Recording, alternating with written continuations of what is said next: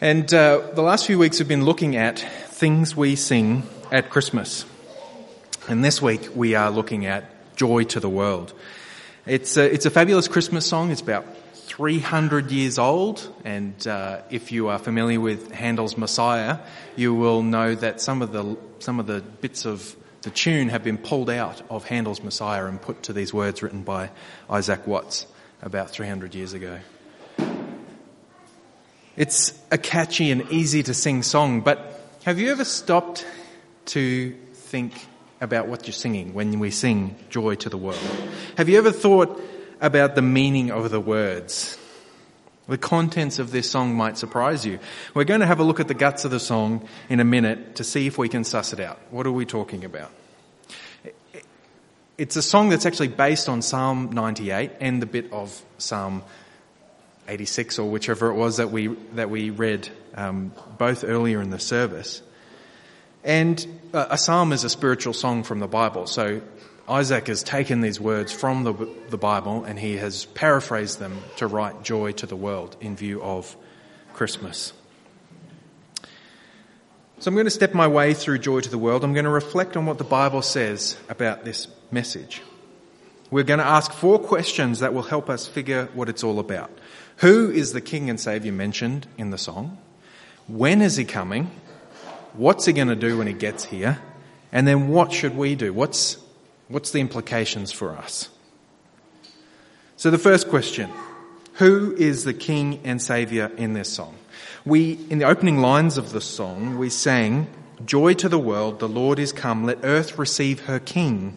And then in verse 2, we also sang, "Joy to the world, the Saviour reigns." Who is this King and Saviour? If we look at the inspiration for this song, Psalm 98, we can see who the Saviour and King is. Firstly, the Saviour.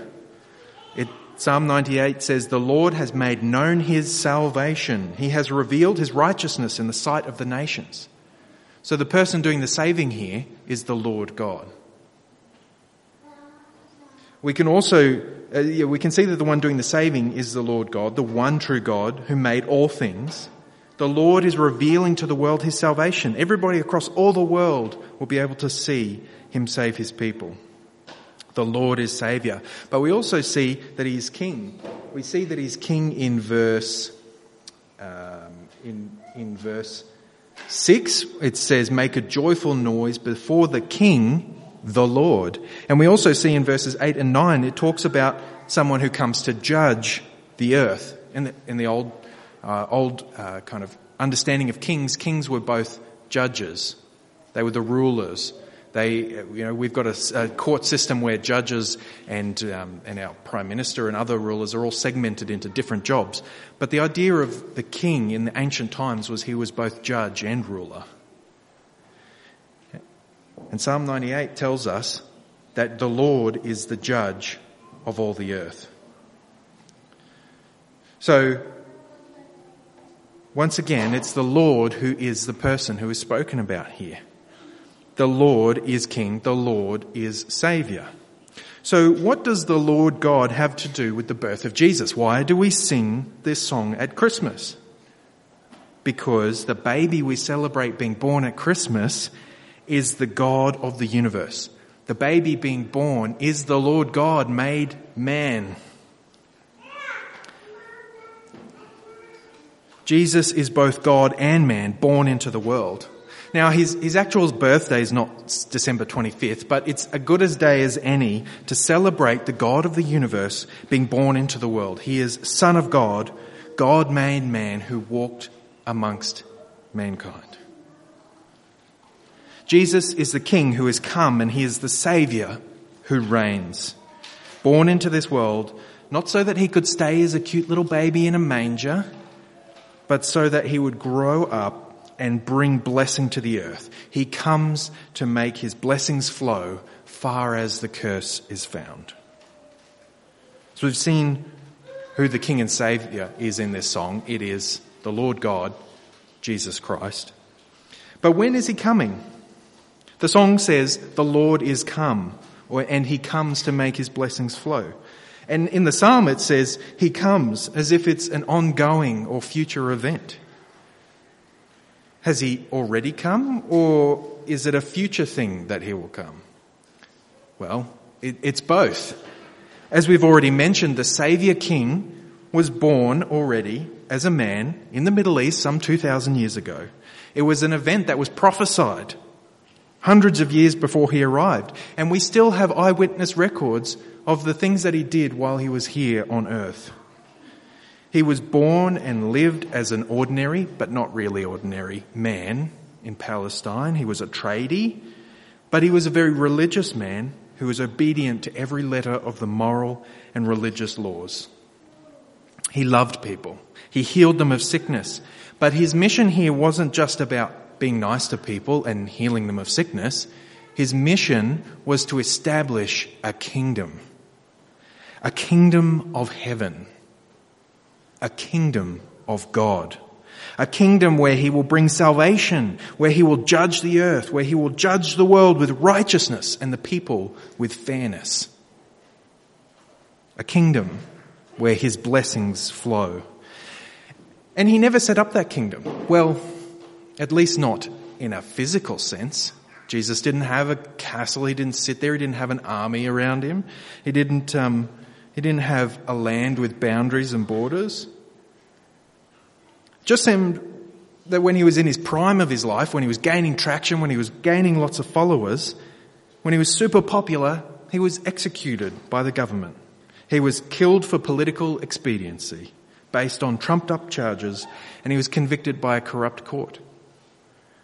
He came into the world to set up this great kingdom where love and fairness and justice live, but then he was gone out of the world in a moment. How can the earth receive her king? How can he rule the world with truth and grace, as we sing? What kind of blessings flow from a crucified king? Why sing about a dead Messiah? Because he didn't stay dead. He came back to life. He rose from death, and he met with his followers and continued to teach them for several weeks after he was killed. You see, his death wasn't some accident. It was all part of his plan to set up this new kingdom. In order to be the Saviour, in order to reveal salvation to the world, he had to accomplish salvation. He went and sacrificed himself in your place. He went to the grave and used his lifeblood as payment for your life. He bought you so that you could be part of his kingdom. You see, there's no membership fee to belong to the church because Jesus has already paid it with his blood. But still, he's not here. He may have come once before, and after he rose from the dead, he ascended into heaven, but he's not here. He's sitting at the right hand of the Father. He came to establish a kingdom. He came to make his blessings flow, but he's not here. How can we sing, "The Lord is come, receive her King"? How can we sing that the Saviour reigns? I mean, I look around the world and I see that death still pillages the human race. Darkness is everywhere. Truth and grace are in short supply. We rarely see the glories of God's righteousness out in the world. When I look out into the world, I can only despair. It's a world of people struggling to gain power and pleasure and significance. We search for meaning in our endless pursuits, selfish pursuits, in our endless subservience to the fleeting pleasures of life. But it's not just out in the world where I can despair.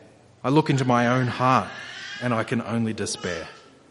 Despite what the endless torrent of self-help books says, despite what the inspirational movies keep telling us, I can't look into myself to find joy and peace. I can't find the power in my own heart to overcome the impossible situations. When I look to myself, I only find the cold hard truth of my inability and my failure. When we look in our own hearts, we see the depths of depravity, whose dark tentacles reach out to drag us into despair. Why do we sing joy to the world? Why do I sing for joy? Why do we sing of a coming King and a ruling Saviour?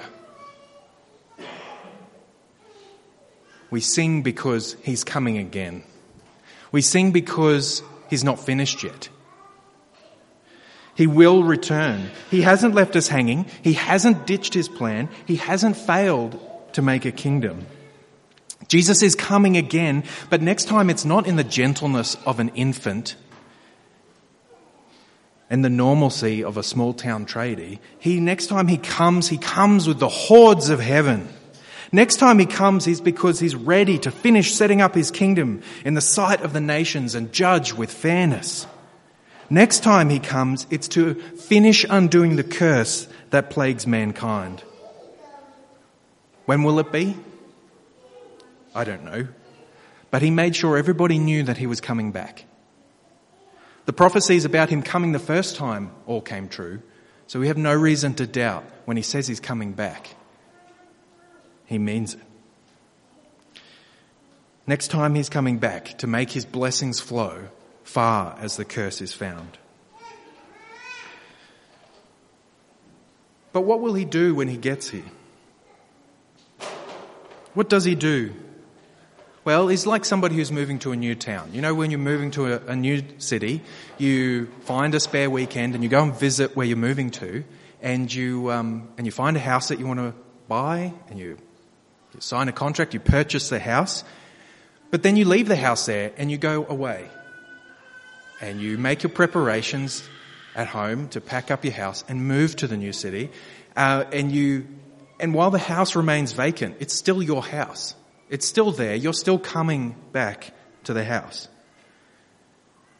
And the same goes for Jesus. He's come. He's purchased a people for himself. He's establishing a kingdom. But he's gone away. But he's coming back to finish what he started. He's coming back to fully set up house with his people. He's going to live with his people and rule them and rule the whole world. He's coming back to make his blessings flow far as the curse is found. Now, I keep banging on about this curse. What am I talking about? It's a curse that afflicts all mankind, a curse that afflicts everybody in this room.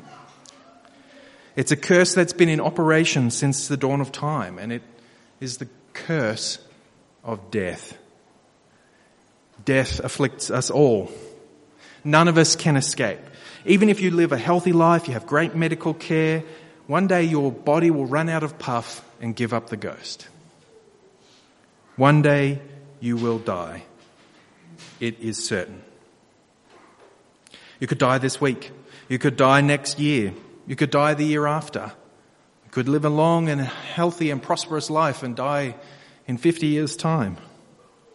But it's still coming. It's still certain. Death stalks us like prey, waiting in the shadows to pounce. It's our scourge.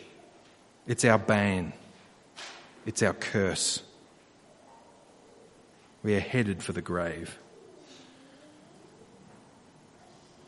It's depressing, I know. It's not fun to think about your own mortality. Samuel, why are you going on about these depressing things in a season that's meant to be joyful and jolly? Because we need to know what we're being joyful about. We aren't being joyful for joyful's sake. We need to know what we're celebrating. And we're celebrating that Jesus has come and Jesus will come to make his blessings flow far as the curse is found. Wherever there is death, wherever there is people afflicted by the looming demise, Jesus' blessings will flow. And what are these blessings? Jesus said, I came that they may have life and have it abundantly. Jesus came to save from death, and not just a bodily death, but an eternal spiritual death. He came to bring life, and his kingdom is a kingdom of eternal life. Jesus came to bring salvation and set up his kingdom, and when he comes again, it will be the final showdown. He will finally and utterly do away with death. He will resurrect from death everyone who has died, and he will judge the world. He will judge the living and the dead. Jesus' blessings are already flowing into the world, with people everywhere receiving eternal life. But the blessings have not yet reached their final effect. We are still plagued by death and evil in the world. But the second coming is when Jesus gets to finally sort it all out. He's started and he's going to finish it. Jesus has come and will come again to make his blessings flow far as the curse is found. So what should we do? What's our response? You've got two options. You can say, "Nah, it's not for me. I'll take a pass, thanks." And you can live your life in rejection towards God. And if you reject God, God will one day reject you. God gives in kind. But if you receive God, if you receive the Lord God, Jesus Christ, he will receive you. It's a simple thing to belong to Jesus. It's a simple thing to receive salvation, a simple thing to receive eternal life. It's a simple thing to receive Jesus' blessings. Come to Jesus and trust him as your King and Saviour. Turn away from your fruitless pursuits of meaning in the world. The world offers so much, but it gives so little. Everything is transient. Everything is passing away. Turn to Jesus for the eternal things. Hear what Jesus says. He says, "My sheep hear my voice, and I know them, for they follow me, and they follow me.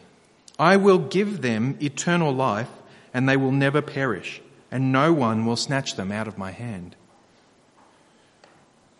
Jesus also said, "For God so loved the world that he gave his only Son, that whoever believes in him should not perish, but have eternal life. For God did not send his Son into the world to condemn the world, but in order that the world might be saved through him." You can be saved. You can have the salvation of the Saviour. You can have the blessings of Jesus, of life and light.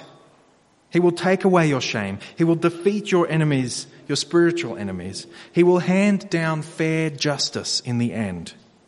He will take away the sting of death. Our response can only be, if we have received Jesus, to repeat the sounding joy. Friends, once we have received the blessing of Jesus, once we know our Saviour and our King, what else can we do? Let us lift up our voices in celebration. It's the only worthy response.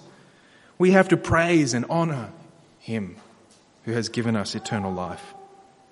Jesus comes to save and judge in righteousness. He comes to bring everything we need and long for. Truly, we can sing for joy in the world, knowing that we can receive our good King. Jesus has come into the world. And although he is there and accessible to all, a lot of people aren't interested. They don't think he's worth the time or effort. He's not flashy, he's not popular, he's not fun. He's some old religious guy who wants to tell me how to live my life. The thing is, though, the time is coming when he will come back, and he will be adorned with the beauty and majesty that he is worth.